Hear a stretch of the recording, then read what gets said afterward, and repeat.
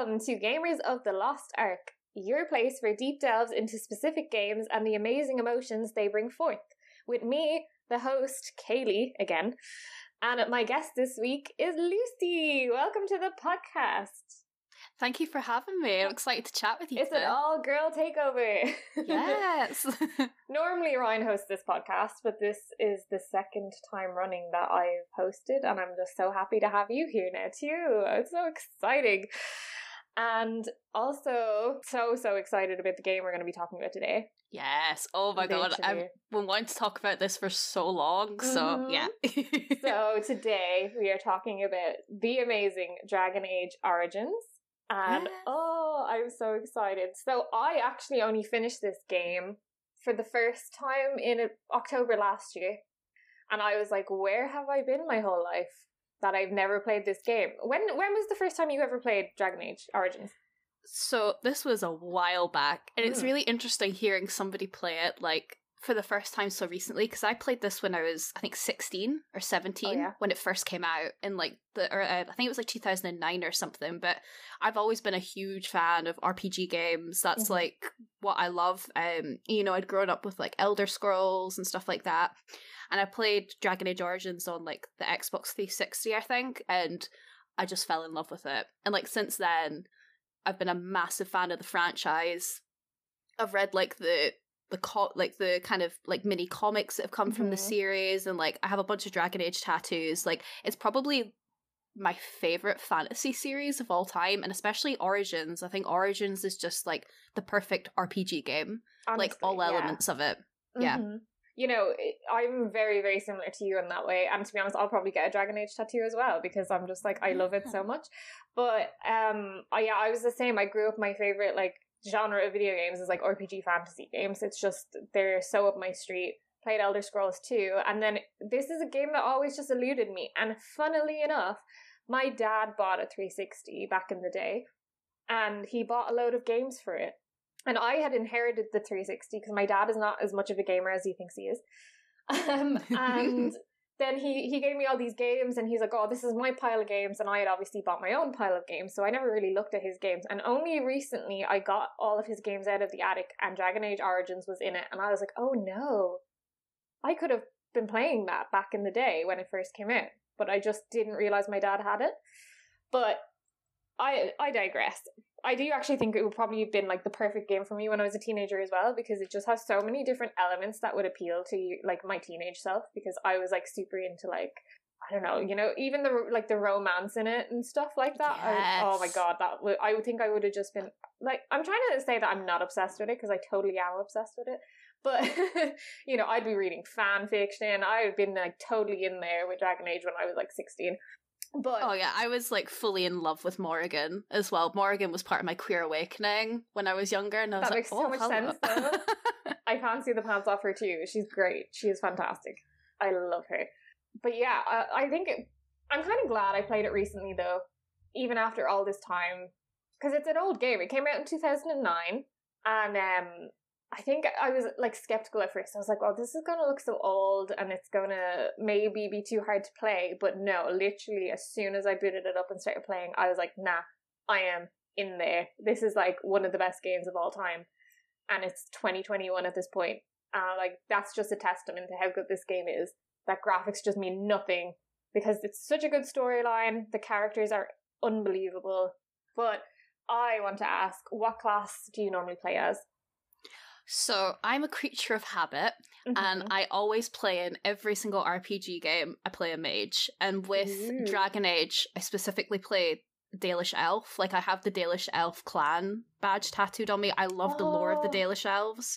But mages in general and elven mages in Dragon Age, I think they have such a cool history and lore. And, you know, like the kind of conflict between the city elves versus the Dalish, you know, holding on to their traditions versus the xenophobia that the city elves get as well. And yeah, I just like throughout the whole series of Dragon Age, I just feel like the mages have a really cool storyline.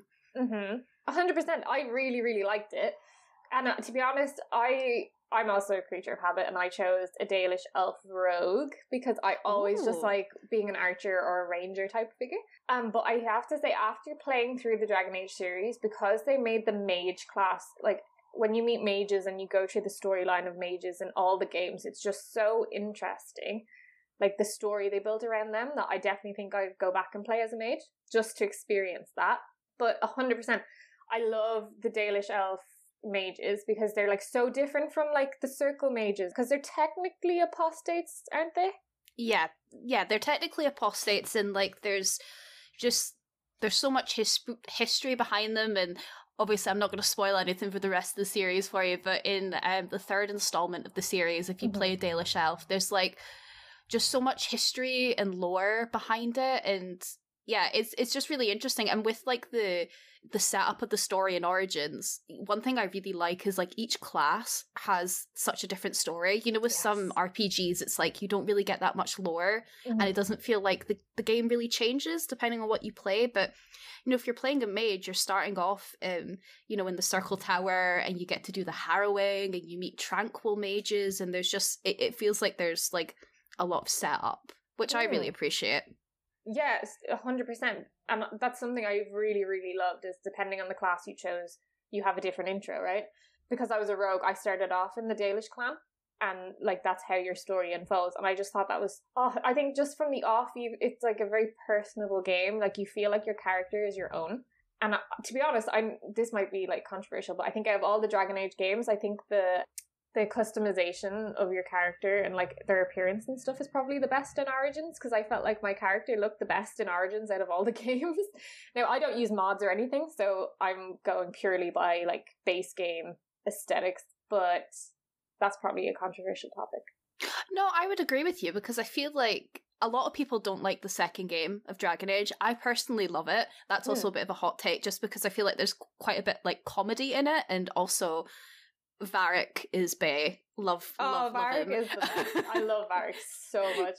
He's so good. He's but I great. feel like the character customization in 2, you kind of look the same no matter what you do. And even in you know, the latest installment of Dragon Age, like there is quite a lot of customization. But yeah, I agree. I think Origins is probably the best. I feel like even though the graphics aren't the best, like I feel like you can make it really personable, and it's kind of like Dark Souls. I say that I don't play Dark Souls very much, but like character customization in that, like the old games, like they still hold up today. They're still really good. So honestly, I just think, you know, I made my character look the way I really wanted her to look, and she like looked really good throughout the whole series. In Origins, where in 2 and Inquisition, there's definitely moments where I'm looking at them being like, you're looking a little bit derpy compared to how I wanted you to. Some of the facial animations, I'm actually curious, like, are you the same as me where you're a creature of habit in terms of when you make a character for an RPG game, do you always make them kind of look the same no matter what game it is? Because I do. Yeah, for the most part I do, but in in the Dragon Age games I kind of changed it up a little bit. So I wanted to make a Dalish elf, because I think my problem was I always tried to make a character that looked more like myself, so I could feel like I was playing the game, or I was the character in the game. But then this time around, and I think it was from Skyrim onwards, I was trying to make a character that was like her own character that wasn't to do with me, and that was like, you know, proper role-playing a certain game. So I made like this gorgeous like blonde Dalish elf, and like I loved her tattoos on her face and stuff like that, and I was just like, oh, I'd never choose this for myself, but I loved like making her. And then I think in the second game I made my hawk look kind of similar to my first character, but then in Inquisition I just completely changed her. I just completely like wanted a different character. And I think that's just it, because it's such a testament to the Dragon Age games that all the characters transfer through games, like through all the games. So because I knew, we'll probably get into this later, but in my playthrough, my character survived in Origins, so I knew that she was probably alive in Inquisition. So I was like, I don't want to make another Dalish elf that looks exactly like her when my original character existed in the world. So I was that's fair. So I'm probably like thinking too complicated about the whole thing, because you never meet your character from Origins, but I was just like, nah, she has to look different. It was my thinking. But we should probably stick to Origins, because I could definitely go off on a tangent about the other games too. Which we could totally do more podcasts on, for sure. Yes. Yeah. Because, this franchise is just something else. Like, I just fangirl all the time, to the point that most of my Christmas presents from Ryan have just been Dragon Age related stuff. But hey, that's not a bad thing at all. No, not at all.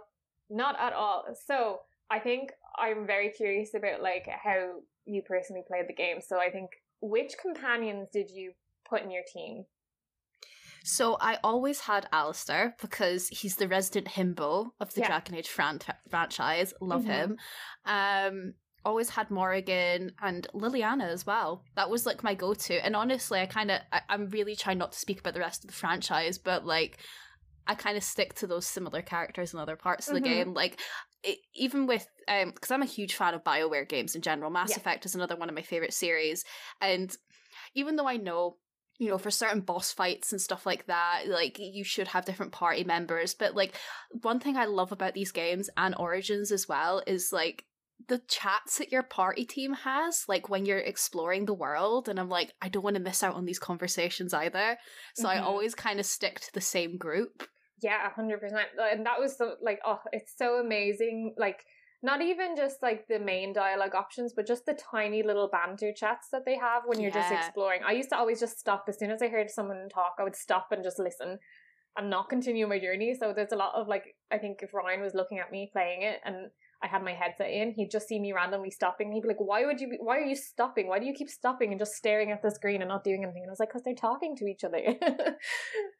I'm so lame like that. My favorite is like Alistair and Morrigan having little arguments as well. Gosh. And just it's so good because she gets on his nerves so much and I'm just here for it. I love that. I think my playthrough for the most part, I had Alistair, Morrigan and Wynne in my party. Wynne's good. And it was hard to do because I love Liliana so much. I love her. Like, obsessed with her. But it was purely for combat because Wynne is a healer. Yeah. And because I was a rogue, I desperately needed a healer. It's not even funny how much I needed a healer. So that was just the sacrifice I had to make. But I made lots of time in camp for Liliana, but let's just put it that way. But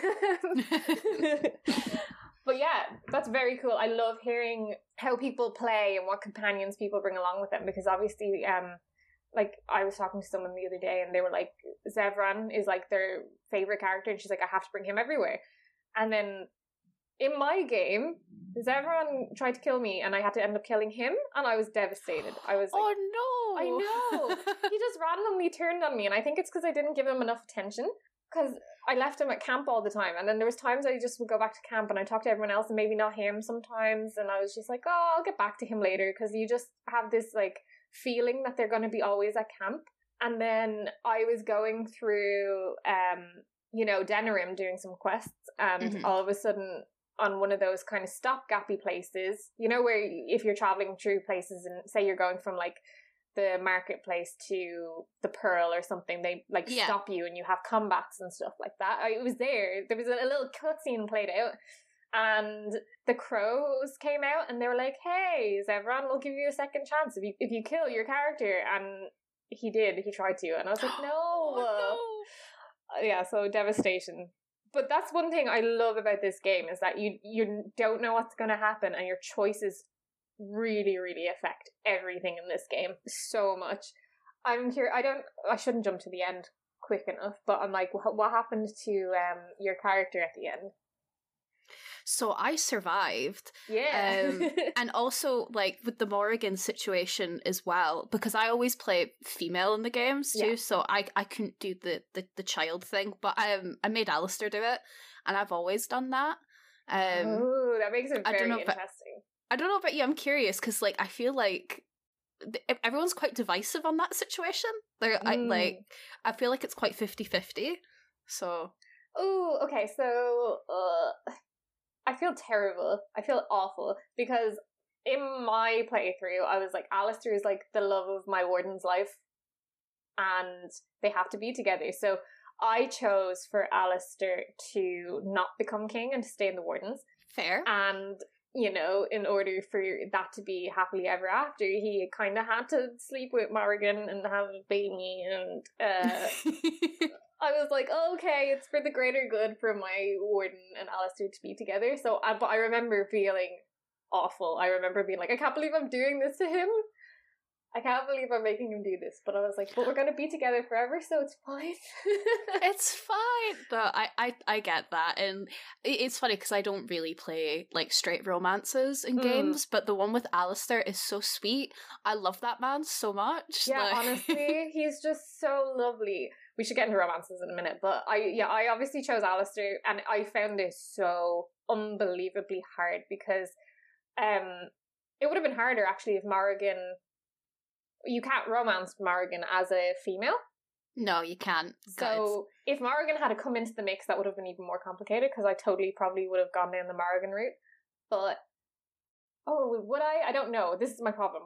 I would end up in a love, not even a triangle, probably a square because I was so torn between Liliana and Alistair. And because I really, really, really love Liliana's character. I just think she's so interesting. She's so sweet, she's pretty, she's lovely.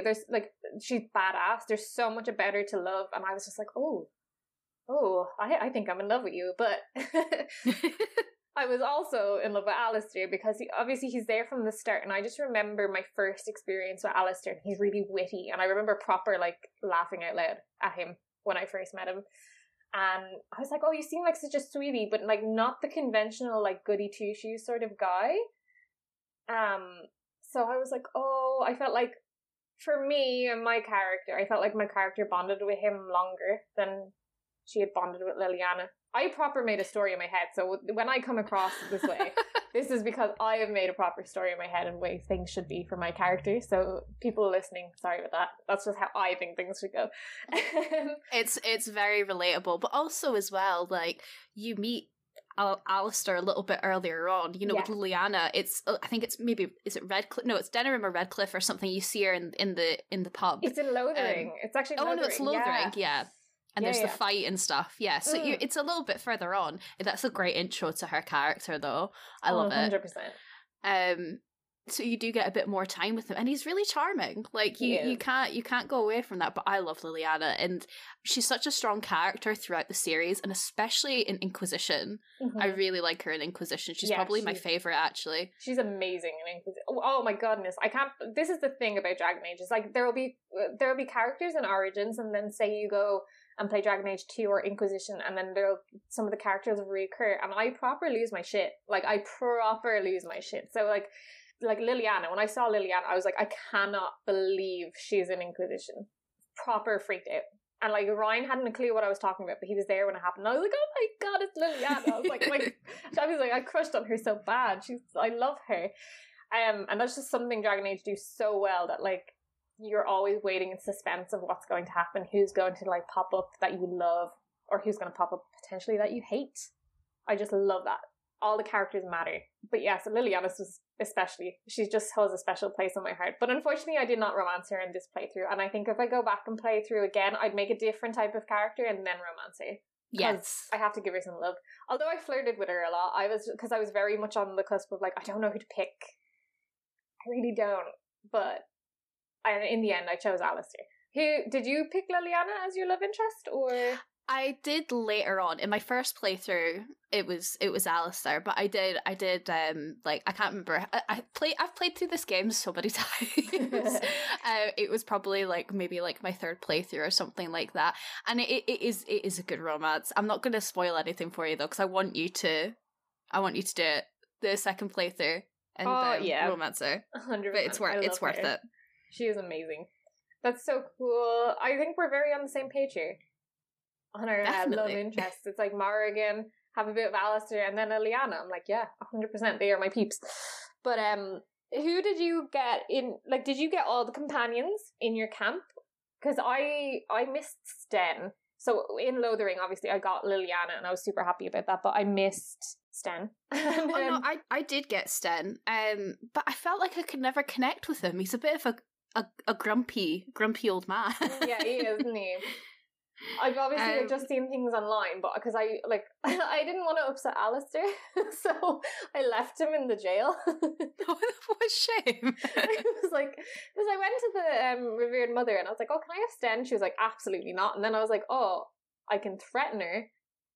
And then what happened was I did threaten her, and then Alistair was super unhappy, so I reloaded the game because I didn't want him to be unhappy. And that's how much I love Alistair, so I didn't get Sten. The dedication is real. But the thing I like about Sten is, like, you get a real insight into the Qunari and the Arishok and, like, the history behind that, because they're obviously a massive part of the second game. Yes. So there's a nice little backstory with Sten, but you have to work for it. Like, he's a bit like me. He's kind of closed off emotionally. It takes a while to, like, open up to you. That is fair. But it's worth it. And he does have, like, connections to the later games as well, which I really like. Like, there's companions that you might have or you might not have, but if you do, they're still a key component of the game, as you said. So, yeah, I usually had Sten. That is cool. It's so cool to hear, because obviously I didn't have Sten, so most of my knowledge of the Qunari came from the second game, where you probably would have gotten it way earlier than I would have. So yeah, it's super interesting. And then did you get all the companions in the end, like in your camp, or is there any ones that you kind of missed out on one playthrough and then got in a second playthrough? I'm trying to think, actually, because I've probably had them all at one point, but I'm trying to think if I've had them all at once. Let me just have a little nosy. There was a guy he only came with one of the DLCs, I think. I think I got them all, not all at once. I didn't get Win on the first. Oh, really? Oh, no, I had her for a bit, but I think she might have left. I'm just trying to think back to 10 years ago. Yeah, I know. Obviously, that is definitely, like, tough going. Oh! You know what? I think my favorite companion. Did you get the dog at the start? Did you take the little dog? Yes. I called mine Bilbo. I love that. I always call mine Bark Spawn. Oh my god! No, that's amazing. That is amazing. I love it. That was like the best thing ever. Truly the best companion of the Dragon Age Origins game. Honestly, and then your interaction with the dog in the camp, like with all the different companions, I'm like, you see different sides of them when they're with the dog and stuff. Oh, I love it. I think I got all of them except for Sten, honestly. And they're trying to say you just need to play it. You see, if you do your Liliana romance, you're not too worried about Alistair, so you can take him with you. Potentially. Oh, this makes me so excited to play again, honestly. And I have the biggest backlog known to humanity when it comes to games, so I don't have time to do another playthrough, but I think I will have to. Well, here's hoping we get a remaster soon, because we are in the era of remasters, and we had Mass Effect Legendary Edition, so I'm really hoping, because on PC, Dragon Age Origins is, like, near impossible to play sometimes. It's really buggy, which is a shame. Yeah, there's a certain point of the game when you're in Redcliffe where, like, it just notoriously crashes, so there's, like, patches you can put on it, but it's really only properly playable on console, which is a shame, because originally it does, like, the combat and stuff is great on PC, so, like, putting it out there in the universe, manifesting it, BioWare, please remaster Dragon Age Origins, because loads of people will be able to discover it that didn't play it back in the day either. So yeah. This is so true, and I second that, because it's just such a good game. And it's so funny because people just kept recommending it to me, and they were like, "You will 100% love Dragon Age." And I don't know why. I was just like, "Oh, I'll get around to it." And then I think because it was so old, I was like, "Oh, it's getting further and further away from me." And then I ended up playing it, and now I'm that person that's like, to everyone, I'm like, "You have to play this game. Like, you just have to play it." There's just like no doubt about it. So if they did remaster it, it would be like fantastic. Honestly, what did you think of the combat? Did you like it? I really enjoy the combat, and honestly, in Origins, it's probably my favorite combat of all the games. And playing a mage as well, because, like, the thing I like about being a mage, I don't like being up in front in a battle. I like being behind and, like, healing or, like, doing, different spells and being quite methodical about it. And, what I love about the series is that, you can pause and, like, really play it quite strategically, almost like, tabletop games. It, like, has a lot of inspiration from that. So I quite like that, you can either just kind of blast through it, like, all guns blazing, or you can be, like, really strategic in how you play the combat, especially with boss fights. So I really enjoyed that. I've never actually played the game as like a traditional kind of warrior. Never play, because that's just not how I play RPGs, so I don't know how it's like for that, but in terms of like being a mage, it's really fun, and like you can just watch the chaos in the back whilst you're casting spells. Yeah, 100%. I'm very similar in that way, and that's why I'm always kind of like a ranger type character, so because I'm like, oh, I don't want to be up in front, I want to be shooting my arrows from behind. So I 100% agree. I was very similar. I loved the combat. I wasn't sure what to expect going into it, but when I ended up playing it, I was like, this is amazing. This is so, so good. Because it kind of reminds me of like some sort of like MMO type games, but it also reminds me of like dice rolling, like almost like Dungeons and Dragons type style to it. But I just loved it. It was fantastic. And like, you know, sometimes there's like strategy to them, to some of the fights and stuff, which I figured out later on. I was a bit slow on the uptake. But yeah, you're 100% right. I don't know what it's like to be a warrior. I don't know if I'd like playing as a warrior with that style of game, honestly. Yeah, I don't know. Like, I think with any RPG, you're one way or the other, aren't you? You either play something like a traditional Templar warrior, or you're more kind of the rogue style, or the mages. I kind of, you know, with everyone that I speak to that plays RPGs, they kind of stick to like a certain class, but I definitely get Dungeons and Dragons vibes from it as well, because I played D&D a lot growing up as well. I'm recently getting back into it, so it feels very inspired by that, which I think it just makes it quite unique. I don't think there's an RPG I've ever come across that is quite like Dragon Age, especially in terms of its combat. I'm curious, were you like screaming at your console or your PC or whatever when you were going through the really, really long battle in the Circle Tower that went on for ages in Origins? Because, oh my god, that is a pain.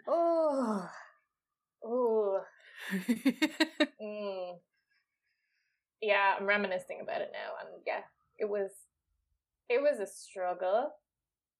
I played on easy mode though, I have to admit, because it's more for time. I'm like, because normally I play on normal mode for most things, but lately it's just because I have so many games to play that I'm like, if I feel like if I get through the battles easier, I'll get through the game faster. That was not the case with this one. I was like, oh my gosh, so hard. I don't know why, but what's coming to my head is not that battle in the Circle Tower, but is Cullen. Do you remember Cullen in the Circle Tower with his like early Justin Timberlake spaghetti hair? Oh my god, yeah. The boy has had a glow up since then. Oh my gosh, puberty has served him well, is all I'll say. Because from that to Inquisition, I was like, oh man. I was like, I didn't fancy you before, but I fancy you now. But yeah, I love that. I just love all of the different quests you had to do. Like, obviously the Mage Tower was like really unique in that way. It's like full of stuff to do with the Fade, and you have to like deal with the like blood mages and apostates, and that's just such a cool storyline. Oh yeah, and there's like the storyline with Connor as well, and you have to go into the Fade for him. I loved that bit. Oh, how did that plan out for you? Oh, that did not go well. I know. Absolutely did not go well. I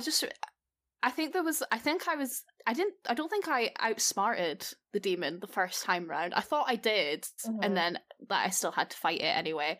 But I just remember that taking ages as well. Oh yeah.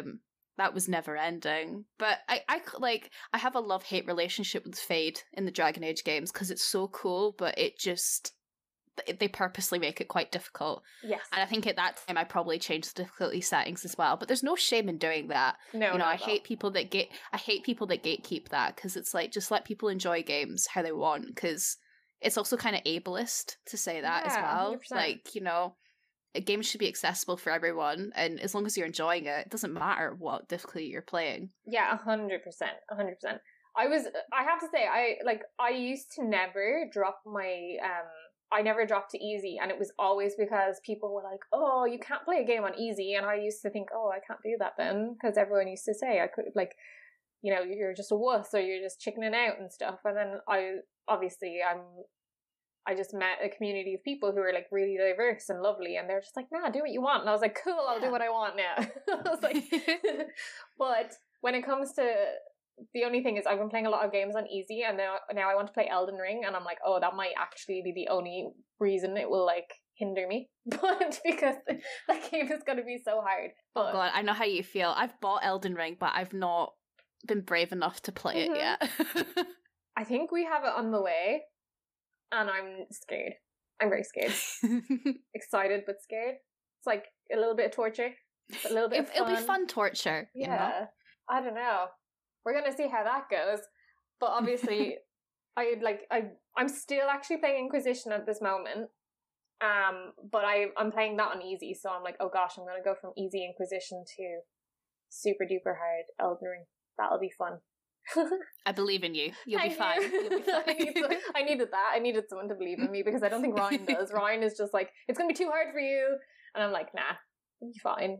It'll be okay. Oh no, I'll be your cheerleader. Don't worry. Thank you. But back to Dragon Age. What was the most fun part of the story for you? Like, obviously, we're talking about the Circle Tower, but then, you know, obviously we had the Brazilian Forest and all the other parts like Orzammar and stuff like that to try and get people to join the Grey Wardens in fighting the Darkspawn. But is there a specific quest for you that stands out that as being your favourite? I really like going to Orzammar, in all honesty. Oh, really? I really like the lore as well behind the dwarves of the Dragon Age series, and like you know, we get a chance to go back as well later in the series, and it's cool seeing how the design of that area has progressed. But no, I really like that, and I feel like on that quest as well, you get like a chance to kind of speak quite a lot to your camp, and like you kind of get to know people quite well. I did like the forest bit as well, because we get introduced to Flemeth, and Flemeth has such an interesting character arc because you don't really get to know. And I have a Flemeth tattoo from Dragon Age 2.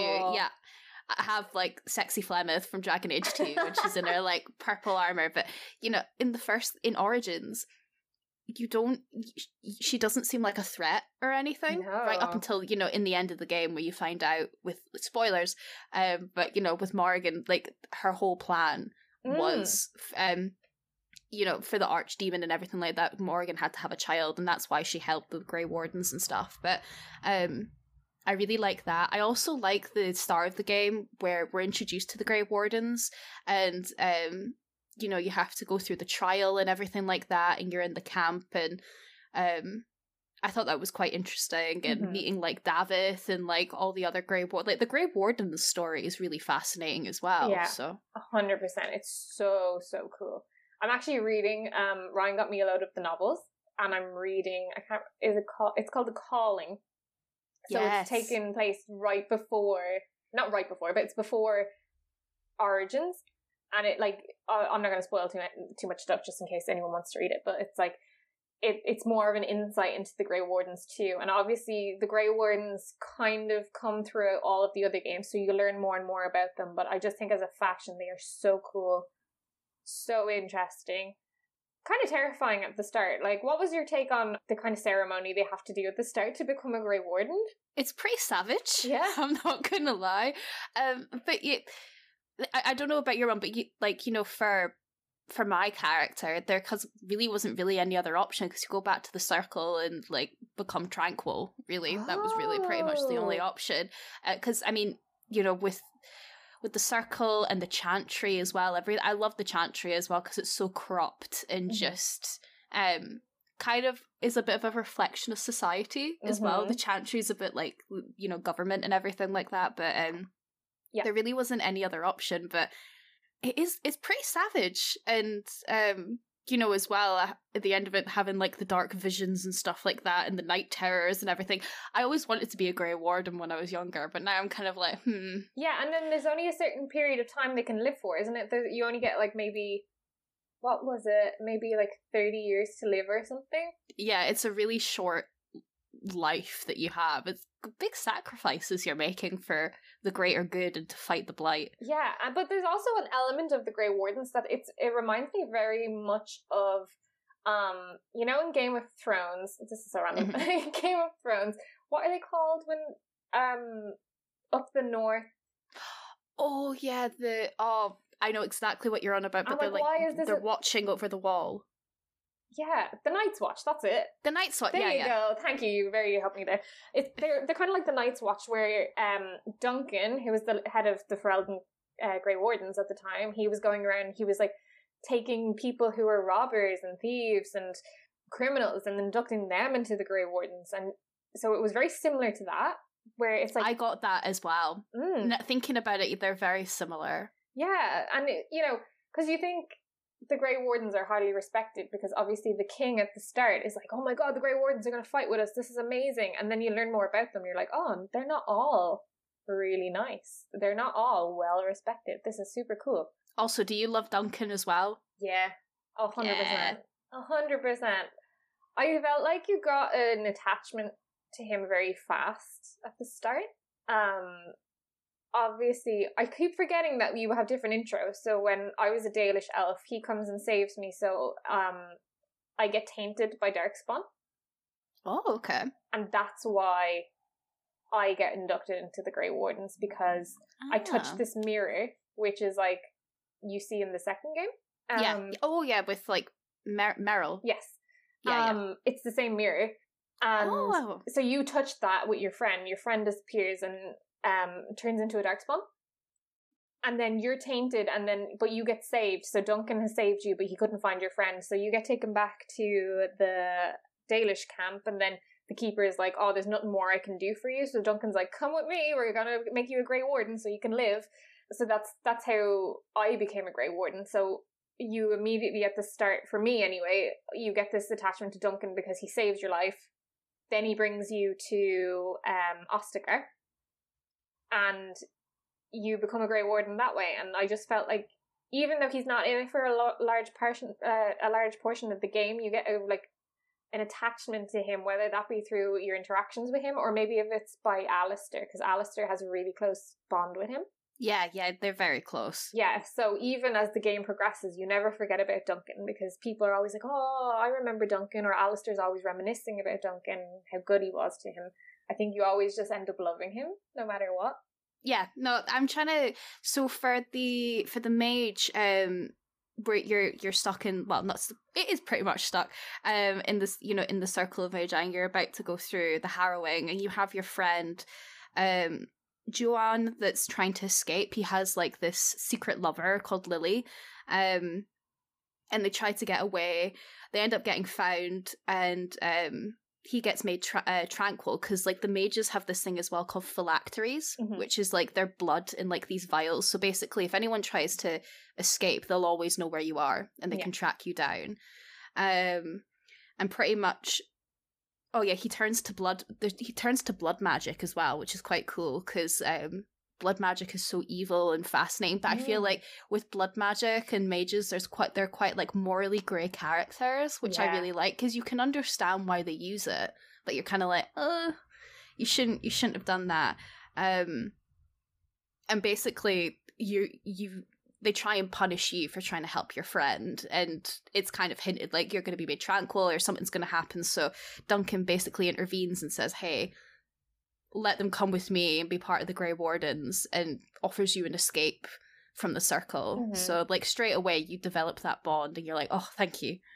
Damn, that's so cool. I love that. I love that there's so many different options to start with. I'm like, I might just play some of the starts just to know what happened. Yeah, right? Yeah, 100%. But yeah, Duncan's so cool, even though unfortunately he dies at the battle. And then, what about Taran Logain? Oh my god, I don't think I've despised someone so much in a game in a long time. What an arsehole. Yeah, 100%.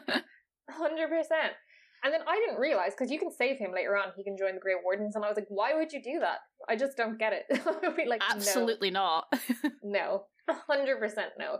But yeah, he was a really cool character, because I love characters that they make you despise. I'm a huge wrestling fan, and if you have a wrestler that like people absolutely despise, cannot stand, I'm like, that's a really good character. They've written that character super well, and I feel the same way about him, that he's just like a really hated character, but he's super interesting at the same time. Yeah, we need antagonists as well as protagonists in games. You need the people to despise as well as fall in love with. Yeah, 100%. But obviously, I'm going to assume that you killed him. Oh yeah, obviously.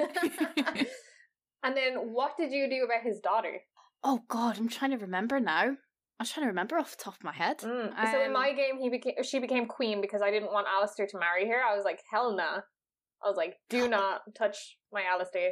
Oh yeah, she became queen in mine as well. Yeah, she did. Yeah, because I remember you can meet her again later in the series. No, I have done it though where he becomes king as well. Oh. And that's quite a nice interaction in Inquisition. Yeah. Oh, it really annoys me because I tried to do the Dragon Age Keep stuff so that I could transfer my save files to Inquisition, and it didn't work. So now my Inquisition game is totally different from what happened in my Origins and Dragon Age 2 games. Oh no. I know, it's very annoying. So obviously I had kept Alistair as a Grey Warden in Origins, and then in Inquisition he was like, hello, I'm the king, and I was like, no, no, you're not. No. I was like, this isn't okay. But yeah, because I was an elf, and because I was a Grey Warden, I just wanted Alistair to be with me, and I wanted to be very selfish about that. So I knew that if he became king, he wouldn't marry my character because I was an elf. But then I also didn't want him to marry Honora. Yeah. And that was a big struggle for me in my life at the time. I feel that. Yeah. I didn't like her, though, much as a character either. I just felt like she really capitalized on a lot of stuff. So I was a bit, like, iffy. So I felt like, for me, there was no, like, perfect scenario when it came to who was going to be king or queen. Yeah, it's kind of... You're stuck between a rock and a hard place, aren't you? Yeah. I'm just trying to see other kind of big decisions. So see, in Redcliffe, did you manage to save Connor? I did, yes. Yes, because that's not easy to do. Yeah. I have had it where he's died. I will admit, I reloaded stuff when things didn't go my way because I think, as I said, I was really bad for having a picture in my head of how things should be. Mm-hmm. So I used to, like, if something went wrong, I was like, I'll reload this and make it the way I want it to be. But but yeah, in the end, I did end up saving him and his mom. Yeah, you can't save them both. Yes. In the forest, did you side with the elves or the werewolves, or did you make peace? Were you the peacemaker? Oh gosh, I didn't know there was 3 options, so this is going to be hard. I got the werewolves free of their curse, but I think I ended up making peace with the elves. They don't hate me, so I'm going to assume I probably made peace. Yeah, I think you would have. See, you were very very peaceful in your playthrough. I think I did that as well. I managed to get them both because I really didn't want... Well, the elves wouldn't hate me, hopefully, because I'm an elf, but I didn't want to upset the werewolves either. Yeah, well, I just felt like that was a horrible situation, wasn't it? Because it was a group of people who were cursed against their will. And then I think it was harder because I was an elf as well, that I was like, oh, I don't want to go against my people. Like, yeah, because you feel that attachment. Yeah, exactly. You get a real attachment to... I got a real attachment to being a Dalish elf. I really, really did. I was so upset in the second game because I was like, why can't I be a Dalish elf? But it makes sense. It does make sense. But I was just like, I want to be an elf. Let me be an elf. But I got really attached to, like, as you said, learning about the lore of the Dalish elves and stuff, because I was, like, really trying to capture my character. I was like, I want to do what Dalish elves would do.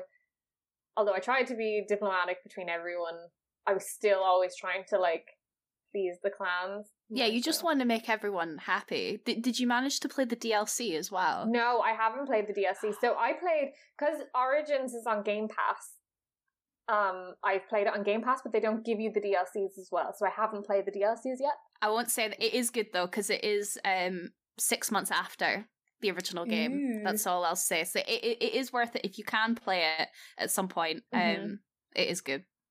Okay, I probably will, because I think I'm at that stage where I'm on the last mission of Inquisition and I don't want it to end, and I'm procrastinating finishing it because I'm just like, I don't want this to end. Even though I have Trespasser DLC, I know I could keep going with that, but I will probably end up finishing it and then probably maybe going back and doing the DLCs for Origins, because I'm just like, oh, I can't get enough of Dragon Age universe. Also, there is a certain companion from Dragon Age 2 that has their appearance in the DLC. Ooh, that's always exciting. Yeah. Yes. That is always exciting. Oh, I love it. So, you killed Connor in one of your playthroughs, did you? Yeah. Yeah. And then did you wake up his dad? I think Do you have to wake up his dad, or is that like something you have to do?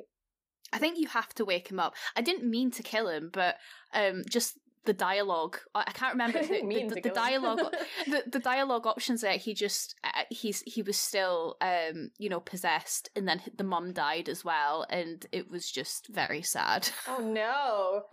It was really so and never forgiven. So just like, I'm not going back here. Oh gosh, that's awful. That's a terrible. Sorry, I'm laughing, but I'm like, oh no, you killed the kid, ha ha ha. But accidentally, yeah, for sure, everything's accidental. Oh gosh, oh no, I don't know if I'd cope with that very well. But it's very cool. I love that you have to go and get the urn. Is it the Urn of Sacred Ashes? Is that what it's called? And then that's something that shows up in later games too. Like everything kind of like links into later games. I just love that fact. It's just amazing. But how did you find the side quests? Like, were you the type of person that would like procrastinate the main story and go and do a load of side quests? Oh, absolutely. I mean, right now, just to give you like a little insight, I'm playing Horizon Forbidden West, and I've gotten nowhere in the main quest because I am a side quest like ho. I love side quests. That's like I always get stuck into them. So I definitely did that a lot in Origins, and I really like companion quests that you get to do as well, and you know develop your relationship with the characters. So it's definitely worth it. So I always did the side quests. You're a girl after my own heart, because I'm the exact same. That's why we named our other podcast One Foot Over the Side Quest, because I'm literally notorious for procrastinating the main story. And I'm like, woo, side quest. And to be honest, like, this is how bad I am, is that I'm playing Inquisition now, and the only side quests I have left to do are collect the shards, and I'm waiting for the advisors to just finish off stuff at the table. So I'm like sitting there being like, I have nothing left to do except collect shards while I wait for these people. That's how many side quests I've done. GG. That's impressive. I know, even because Ryan came in, he's like, how many hours have you clocked in Inquisition? I was like, 209. And he was like, what? Oh, wow. And I was like, yeah, I've played a lot of Inquisition. That's how much I love it. It's an obsession. I'm not going to lie. But anyone who's played Dragon Age will know. It's just so understandable. Yeah, I love the side quests in Origins. It was so, so good. And like, even I love Denerim, because Denerim wasn't really main story focused for a lot of the game. It was just side quests. Yes. Lots and lots of side quests. And I was like, this is my city. This is where you go. I'm just looking now, and yet there's so many side quests. Oh my god. Just bringing it all back. Like, even, like, I remember Alistair's sister. Oh, yeah. What a knob. She was so awful. I know. But I didn't realise that depending on how you deal with that situation, Alistair will act differently, apparently, after that scenario. So you can harden his character, basically. Yeah, I think he maybe gets put off you a little bit, depending on how sympathetic you are. And, yeah, so what I was reading up, because someone had said to me, they were like, look, if you want to be with Alistair and you're an elf, you have to harden his character. I was like, I don't know what that means. I was like, I don't know what you mean. And then apparently it's whatever decision you make there. If you tell him to kind of like get over the sister and like be strict with him, he's hardened throughout the game. He's more like confident in himself, and he's more like willing to make decisions, where he will kind of, if you don't do that, he sticks to the same personality he had before, where he's a little bit timid, and he's like, hey, you take the reins and you make the decisions and I'll just be lovely and, you know, a gent and stuff like that. And I was like, that's super interesting, because that's something that happens as well in Inquisition that I won't go into, but it's like something that you don't realize what your decisions can do to a character, like just one single character alone. Oh yeah, and another side quest I really like, you know, you get to hear about Liliana's past as well. Yes. If you do that, and I feel like you know, that has a big impact on her story as well as you go on, and she can get hardened or not depending on what you choose. So I quite like that too. What did you choose with that one? Well, I'm trying to in the first game, I mean, because I chose, you get to meet, I can't remember her name. Is it Margot or something? It's Marjolaine, something. Yes, like something like that. So obviously that was the woman Liliana kind of worked for when she was in Orlais as a bard and stuff. And I think I by mistake let her live, And I was like, oops, I didn't mean to do that because I thought we'd find her later on in the game, and then she just never comes back. And then Liliana for the rest of the game is always like, oh, I'm going to have to go find her and kill her at some point. And I was like, oh, oops. Oopsies. Like, sorry. I can't remember if I killed her or not, but I do remember doing that side quest because, you know, you find out about, like, the people that shaped her as a character and stuff like that. I love her. See, this is making me realize I need to replay. Yeah, 100%. You definitely should, and then you should tell me all about it. Like, everything that's going on, I'd be like, ooh, what's happening here? What happened there? I'll, like, live vicariously through your Dragon Age playthrough. Can we just talk about how sexy Liliana's voice is, though? Oh, yes. Absolutely. Yeah. Just... I'm trying to see who voice acts her, because there's certain, like... voice actors where I can't. Like, Ashley Birch is the love of my life, and I will play anything that Ashley Birch voices, and also Jennifer Hale is Femship in Mass Effect. I'm just curious who voices her. I keep forgetting the name of Ciri's voice actress, but she's the voice actress in Dragon Age 2 when you're the female Hawke. So Liliana's voiced by someone called Corin Kempa in Origins and the other games as well. Oh yeah, she's voiced her throughout them. That's cool. Yes. Sorry, I'm going on a Google search. I'm that kind of person when I watch movies as well. I'm like, I need to see the actors and like their filmography. I'm the same. And all that stuff. But my problem is I look up what their ages more so than anything else. I don't know why. I'm always like looking at actors and being like, what age are they? And then I'll look up the ages. Did you get to do that? I don't know if it's classed as a side quest or if it's like part of the, you know, the big pack for Origins where you get like all the DLC stuff and all the extra stuff. There's like the Feast Day quest where you can like give gifts to your companions. That's quite good. Oh no, I didn't get that. Yeah, it's like you can what's it called? Feast Day gifts. So you can get like different gifts and depending on like if you want to romance them or not, you can give them like different things. I'm just having a look now. It came out on April Fool's Day when that came out. So wow. For Alistair, for Morrigan, you can give her a doll of Alistair, kind of like a voodoo doll. No. And she inflicts injuries on it. And then for Alistair, you get him like a little like Grey Warden hand puppet. And there's loads of different ones that even for like your Mabari dog and for Sten, like the smaller companions, you can give them gifts. That was quite nice. That was so cute. I actually liked the mechanic of gift giving in general. Yeah. Not just that, because I haven't played that quest, but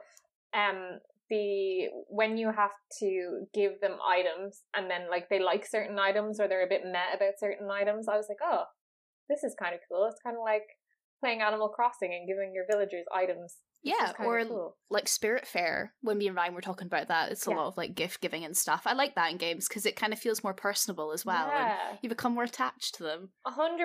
And then like, I love that, you know, and I can't remember if this is something, I can't remember about Dragon Age 2, but it's not really in Inquisition, but you know, the friendship level and stuff with your characters. Yeah. That like gauge, you get an actual bar that you can see where you stand with your characters, and you can like, obviously decisions play a huge part in like whether they like you or don't like you. And then gift giving was a huge one because I just used to be like, Alistair, here, have everything I own. Love me.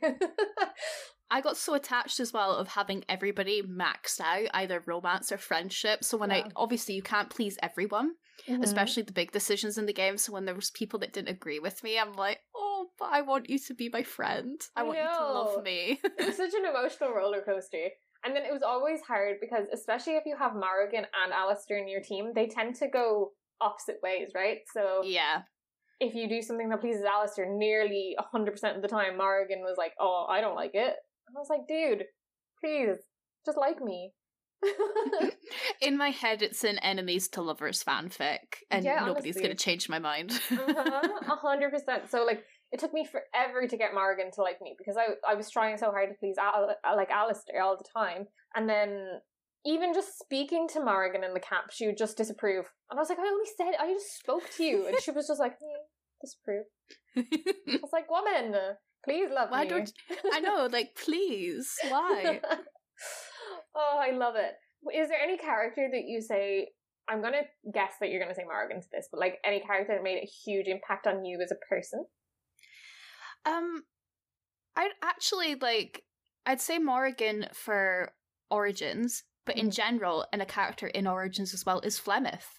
I love Flemeth because, you know, she's kind of like, she's gone, and like her origin is quite mysterious as well, because, you know, I don't want to say too much because like it goes into the other games, but, you know, she's this really powerful badass character that's been through a lot, and, you know, she's very mystical and very confident and sure of herself, and I feel like she's quite a morally grey character because, like, she doesn't make the best decisions, and she's definitely, you know, acting in her own self-interest, but at the same time you can kind of understand the reason she does certain things.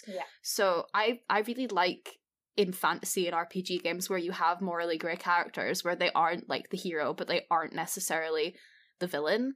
So I'd pick Flemeth, actually. That is so interesting. I love that answer because it was just something I was not expecting at all. But it makes so much sense at the same time, because I think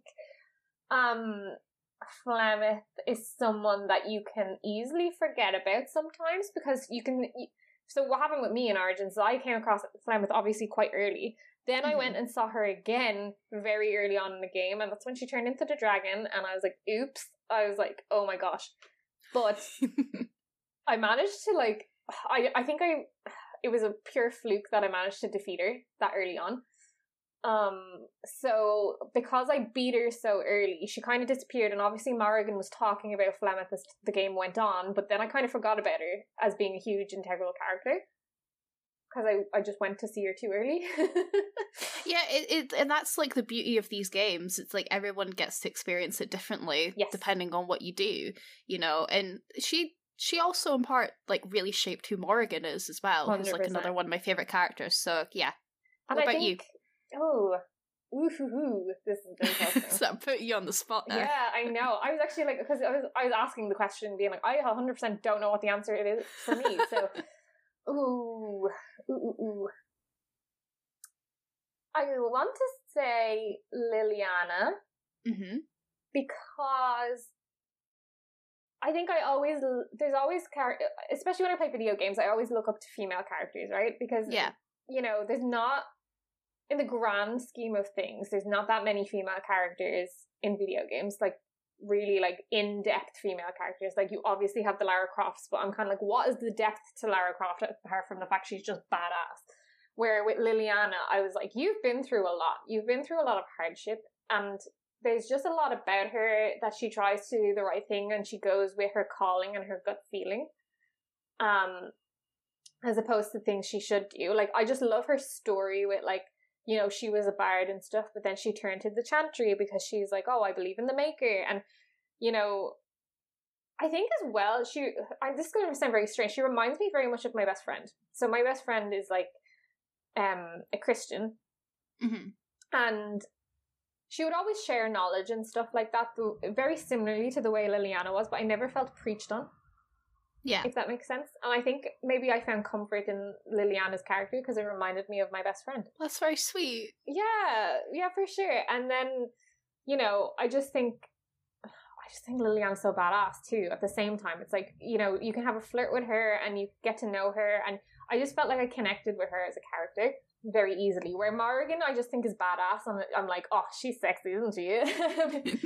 And obviously there's more depth to her too. I'm not saying that, but just with Liliana, there was more of a connection for me with her. Yeah, no, I get that. I also feel like Liliana's probably the most selfless character out of all the companions. You know, she doesn't, like you said, she goes with her gut feeling, but she's always thinking of the group and the greater good.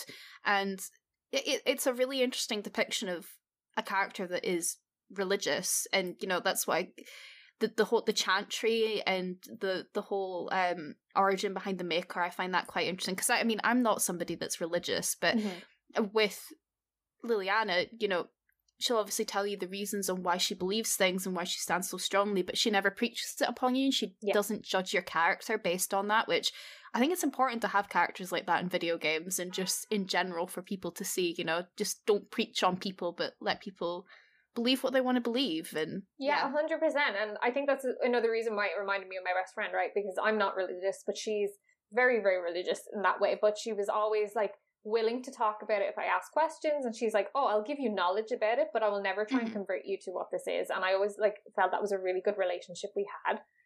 And I remember, because, you know, right, you get people who are, when I say, oh, my friend is really religious, and they're like, oh, like the first reaction is like, oh no, like, they're going to try and be preachy. And I was like, no, not everyone's like that. And it's really nice to have a character like Liliana to prove that that's not the case. Like, representation of, like, I feel like it is representation of my best friend, you know? And it's a really, really nice thing. So she really, really impacted me in that way. Oh, it's so hard to, like, obviously, I'll just say she's the main one, but I just think all the different characters, like, definitely had an impact on me in little ways, too. Like, I feel like Morrigan is very complex. Like, there's times she comes across as all-knowing, but then she comes across as very naive. Mm-hmm.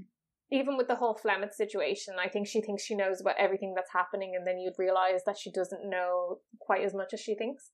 Yeah, definitely. She has such a hard front about her as well. And, you know, you have to think that she's been kind of secluded for a lot of her early life in these forests with Flemeth, and she doesn't necessarily know the way of the world, but she definitely puts on a front like she does. So it's really interesting, and part of me gets so angry that I can't romance her, because I'd love to see if you can kind of take down those walls a little bit. But I feel like even if you do romance her, at least from what I've seen, like, again, I didn't get an opportunity to, because I'd never played like a male character, but I feel like she still always has a bit of that wall up, which I think is quite realistic to real life for some people as well. You know, she's gone through a lot of trauma.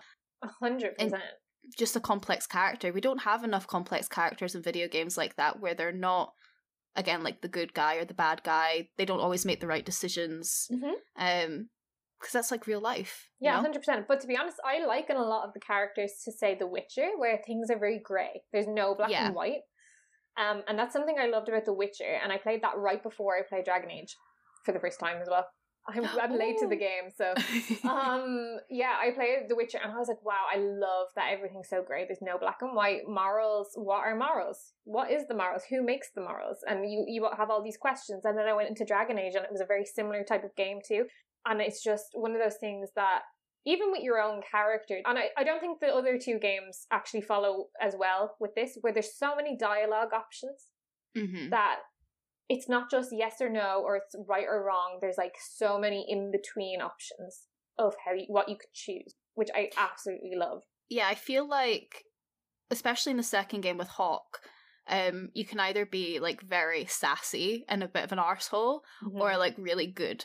And as much as I love being sassy and stuff like that, it's nice to have those kind of other dialogue options. But I do appreciate that in Origins as well, and Inquisition, the sassiness. Yes. I'm never brave enough to be a bad character in a video game. No. I'm always the hero. But I love those little dialogue options, and especially in 2 with Varric, and you can just really rip into him, and I love it. Yeah, I totally agree. I'm the same. I'm too much of a wuss to be a bad character, and anytime I make bad decisions, I reload because I feel too bad. Yeah. And it's so annoying, because I'm just like, you know, video games are the chance to play a character that you wouldn't be yourself in real life, right? But I never take it. I'm like, I have the chance to be mean. I have the chance to be awful, and I still can't do it. You're just too nice. That's the problem. Yeah, I know. But yeah, yeah, it's definitely a problem. Sometimes being too nice isn't a good thing, you know? Yeah, that's true. But sure, I just love all the dialogue options in Origins. And probably it's a lot to do with the fact that your character isn't voice acted. Yeah, and you can imagine it in your own voice. Yeah. So obviously they don't need to record as many lines of dialogue so they can add way more options in. And then, yeah, you can definitely just imagine your character. Because I think me and Ryan were having this discussion the other day. He was like, oh, I can't get attached to characters who... Not always, but there's certain characters you can't get attached to as much because, say, there's no voice acting. He was talking about Zelda, Breath of the Wild, because he was saying about the side quests. He was like, side quests don't mean as much as, say, he was playing Assassin's Creed Odyssey, where every character is voice acted. And he was like, even the little dude on the corner, I was like attached to more because he was voice acting. And I was like, oh, I don't feel the same way, because I think you can imagine your own narrative with no voice acting. Yeah, I get that. I think voice acting does play a big element in a lot of games, but I feel like with RPGs, it lends itself to no dialogue a lot more than others do, because you are creating your own character, you're investing in it. So I think not having a voice, it really puts you in it more. I don't feel it takes anything away from the game, to be honest. If I look at this and I look at, 2, or other 2 or Inquisition or any other RPG games where you can get voiced, like, it's not something I have to have, it's not something that's a deal breaker for me. So no, I like that in Origins. It kind of adds to the more old school RPG element of it, that, like, I don't know, like tabletop D&D kind of style. Yeah, 100%. Because it's something that, as I'm playing Inquisition now, wish I had more options of dialogue as my character. I feel like if you only say have 3 options of dialogue, it's very there's not a lot open to interpretation of how your character can react to things. Yeah, exactly. Where Origins, I just felt my character was so how I wanted her to be. There was never a time where I was like, oh, she's not really reacting how I want her to. She was just always reacting the way I wanted her to, or I envisioned her to. And it was fantastic. I just love it. And that's just like how I think I love games without voice acting, where I know there's a lot of people that do love voice acting in games, but I can take or leave it. I think it depends on the game, because, I mean, thinking about, like, my favourite games of all time, which most of them are RPGs, it's kind of combination of voiced and non-voiced, and either other games that I really love that there's no dialogue at all, like Night in the Woods or Gris, or, like, What Remains of Edith Finch, like those kind of, like, emotional-based games. Sometimes you don't need that, sometimes just having a score can be enough, and having the dialogue on the screen for you to read can sometimes be more impactful, because you can take it how you want it, rather than somebody saying this is how it has to be felt. Yes. If that makes sense. Yeah, 100%. That's just the thing about games. It's just such amazing storytelling in so many different types of ways. I'm always in awe of, like, playing different games and, like, how I feel emotionally after playing them. It's insane. Especially Dragon Age, because it's just, like, it's honestly made my top, like it's one of my favorite games of all time now. I'm so glad to hear that, because I've been on that train for the past 10 years, and nobody, like, I feel like not enough people know about Dragon Age. I know that sounds weird, but, like, especially people that have come into gaming maybe a little bit later, if you miss the Dragon Age boat, not a lot of people know. When people think of RPGs, they think of stuff like the Witcher series, and not necessarily Dragon Age. And I'm like, oh, but it's so good. If you like the Witcher, you're gonna love this. Exactly, so, yeah, 100%. And I was like the biggest, like, I love Elder Scrolls. Elder Scrolls is like, if I could tell you how many hours of Skyrim and Oblivion I've clocked, Yes. And I was like, no, everyone was saying to me who's played Dragon Age, they're like, look, if you love Skyrim and Oblivion, you're going to love Dragon Age. And I was like, nothing will compare to these games, because I'm so unbelievably biased towards them. And I was like, nah, I don't believe it. Not at all. And then I played Dragon Age and I was like, oh my gosh, 100% it matches Skyrim and Oblivion for me now. Like, I'd put it up there. I'd 100% put it up there, but it doesn't have the recognition that the Elder Scrolls games has, I don't think. No. Which is a shame. But also, I think it makes it good, because the Dragon Age community is quite smaller.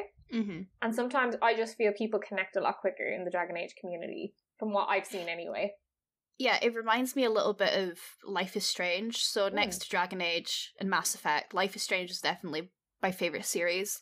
It came out at a time that I really needed it to. Like, I really, really connect with, like, the character of Chloe. Like, I went through some very similar things that she did. And, like, even though, like, Life is Strange, especially with True Colours coming out, it's a slightly bigger community. The people that really, really like it, I feel like it's quite small. Yeah. And there's, like, even a podcasting community for Life is Strange. I feel like when you meet somebody that likes it, like, you're kind of on the same wavelength about a lot of things and, like, choices in life, and you've kind of been through similar stuff, so you have, like, that instant connection, and I feel like people have that with Dragon Age as well. 100%. So you have a Flemeth tattoo, and you said you have, is it a Dalish elf tattoo? Yeah. Are you going to get any more Dragon Age tattoos? My next tattoo is in 8 weeks. I'm getting a Skyrim tattoo, actually. Ooh, this is so exciting. I'm getting Alduin.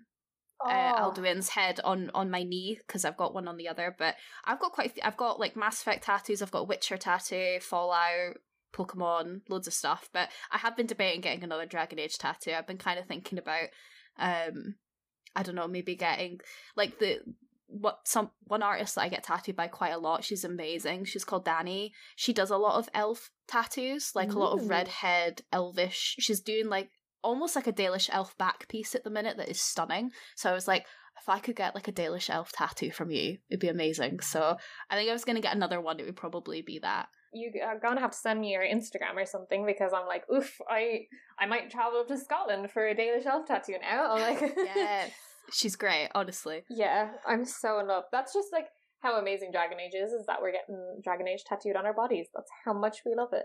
Exactly. Yeah.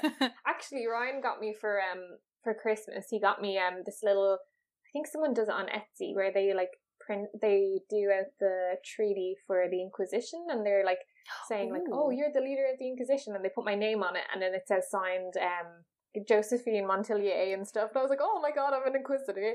That is so cool. I love that. And I'm just like, hey, we need more Dragon Age merch, BioWare. Anyone? Oh, we do. Have you read, if you've not got it yet, you should, it's really good. There is a print series of Harden Hightown, and it's good. Is there? Yeah, you can get that. Ooh. I might have to. I love Varric so much. Obviously he's not in Origins, but I'm like, oh, I love Varric. I think he's probably my favourite. Besides like Morrigan and Flemeth, he's probably my favourite out of the entire series. Yeah, he's fantastic.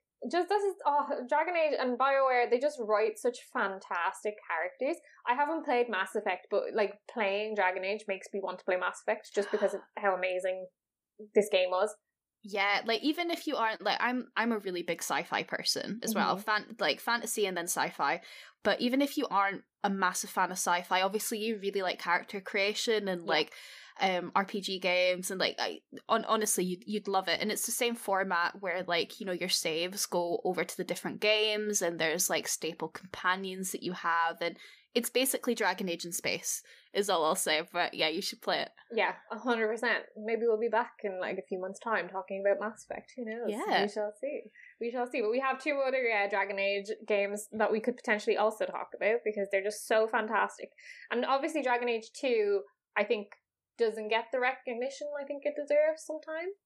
I would agree. I feel like a lot of people don't like 2, which from some sides I can get it, because the story is kind of more set out than Origins, especially, you know, with Origins, like it can go so many different ways in terms of your character creation and like their story, whereas, you know, with 2 there's more, there is a set story really. But I feel like it's kind of a comic relief in the series. I feel like it's a fun game. Like overall it's a fun game. And we get introduced to some amazing characters. Isabella, oh my god, I'm in love with her. I just feel like it doesn't get the love it deserves. It's still a great RPG in my opinion anyway. 100%. And it didn't come out long after Origins came out, I don't think, because from what I read was that the developers didn't get a lot of time to do Dragon Age 2 compared to Dragon Age Origins. So that's why there's a lot of it that's quite samey. Like, say, I don't know, area-wise. Yeah. You know, it doesn't have the scale that Origins has. And I have to say, for a 2009 game, Origins has a great map. Oh yeah, it's actually pretty big. Yeah. Like, even by today's standards, it's a decent size. 100%, because, like, it's not fully open world, but it works. Because I was a bit like, I prefer open world games. I'm very much like, just let me wander. But this game is like perfect. It's just like, you know, you select certain areas. You can't maybe travel to those areas yourself, but I think they do enough that you never feel like out of immersion, if that makes sense. Yeah, you don't feel constricted. And I feel like I love open world. Sometimes, like in recent games, it's so big that it almost feels a bit overwhelming. Whereas I feel like you don't get that with Origins. You still have that open, you know, it's still a big map, but you're not like, oh, I'll never get a chance to explore all of it. You know, it's all manageable. Yeah, 100%. I love it. It's fantastic. I want to get like a big, I have this thing, I love collecting video game maps, so I do want to get like not an Elder Scrolls, a Dragon Age map and stick it on the wall somewhere, because I got all the Elder Scrolls maps.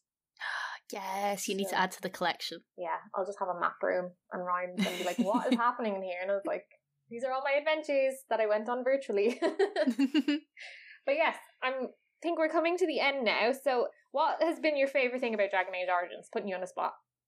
Oh god, I would just say the character story arc that you can have, because they're so different from every class. Everyone has their own origin story. Origins. Everyone literally has their own origin story, and it's so unique. And the fact that, you know, you can take that journey, like, it's so consistent with the rest of the series that you can do that. You know, besides 2, like, but even still, I would say it has that. But yeah, just like the whole origin of your character, you can customize it exactly how you want it, and I feel like that's really unique. I don't feel like there's a lot of games that can do that. Yeah, it's fantastic. It's just so good. If you love RPG, if you love role playing, it's just the most fantastic game for that.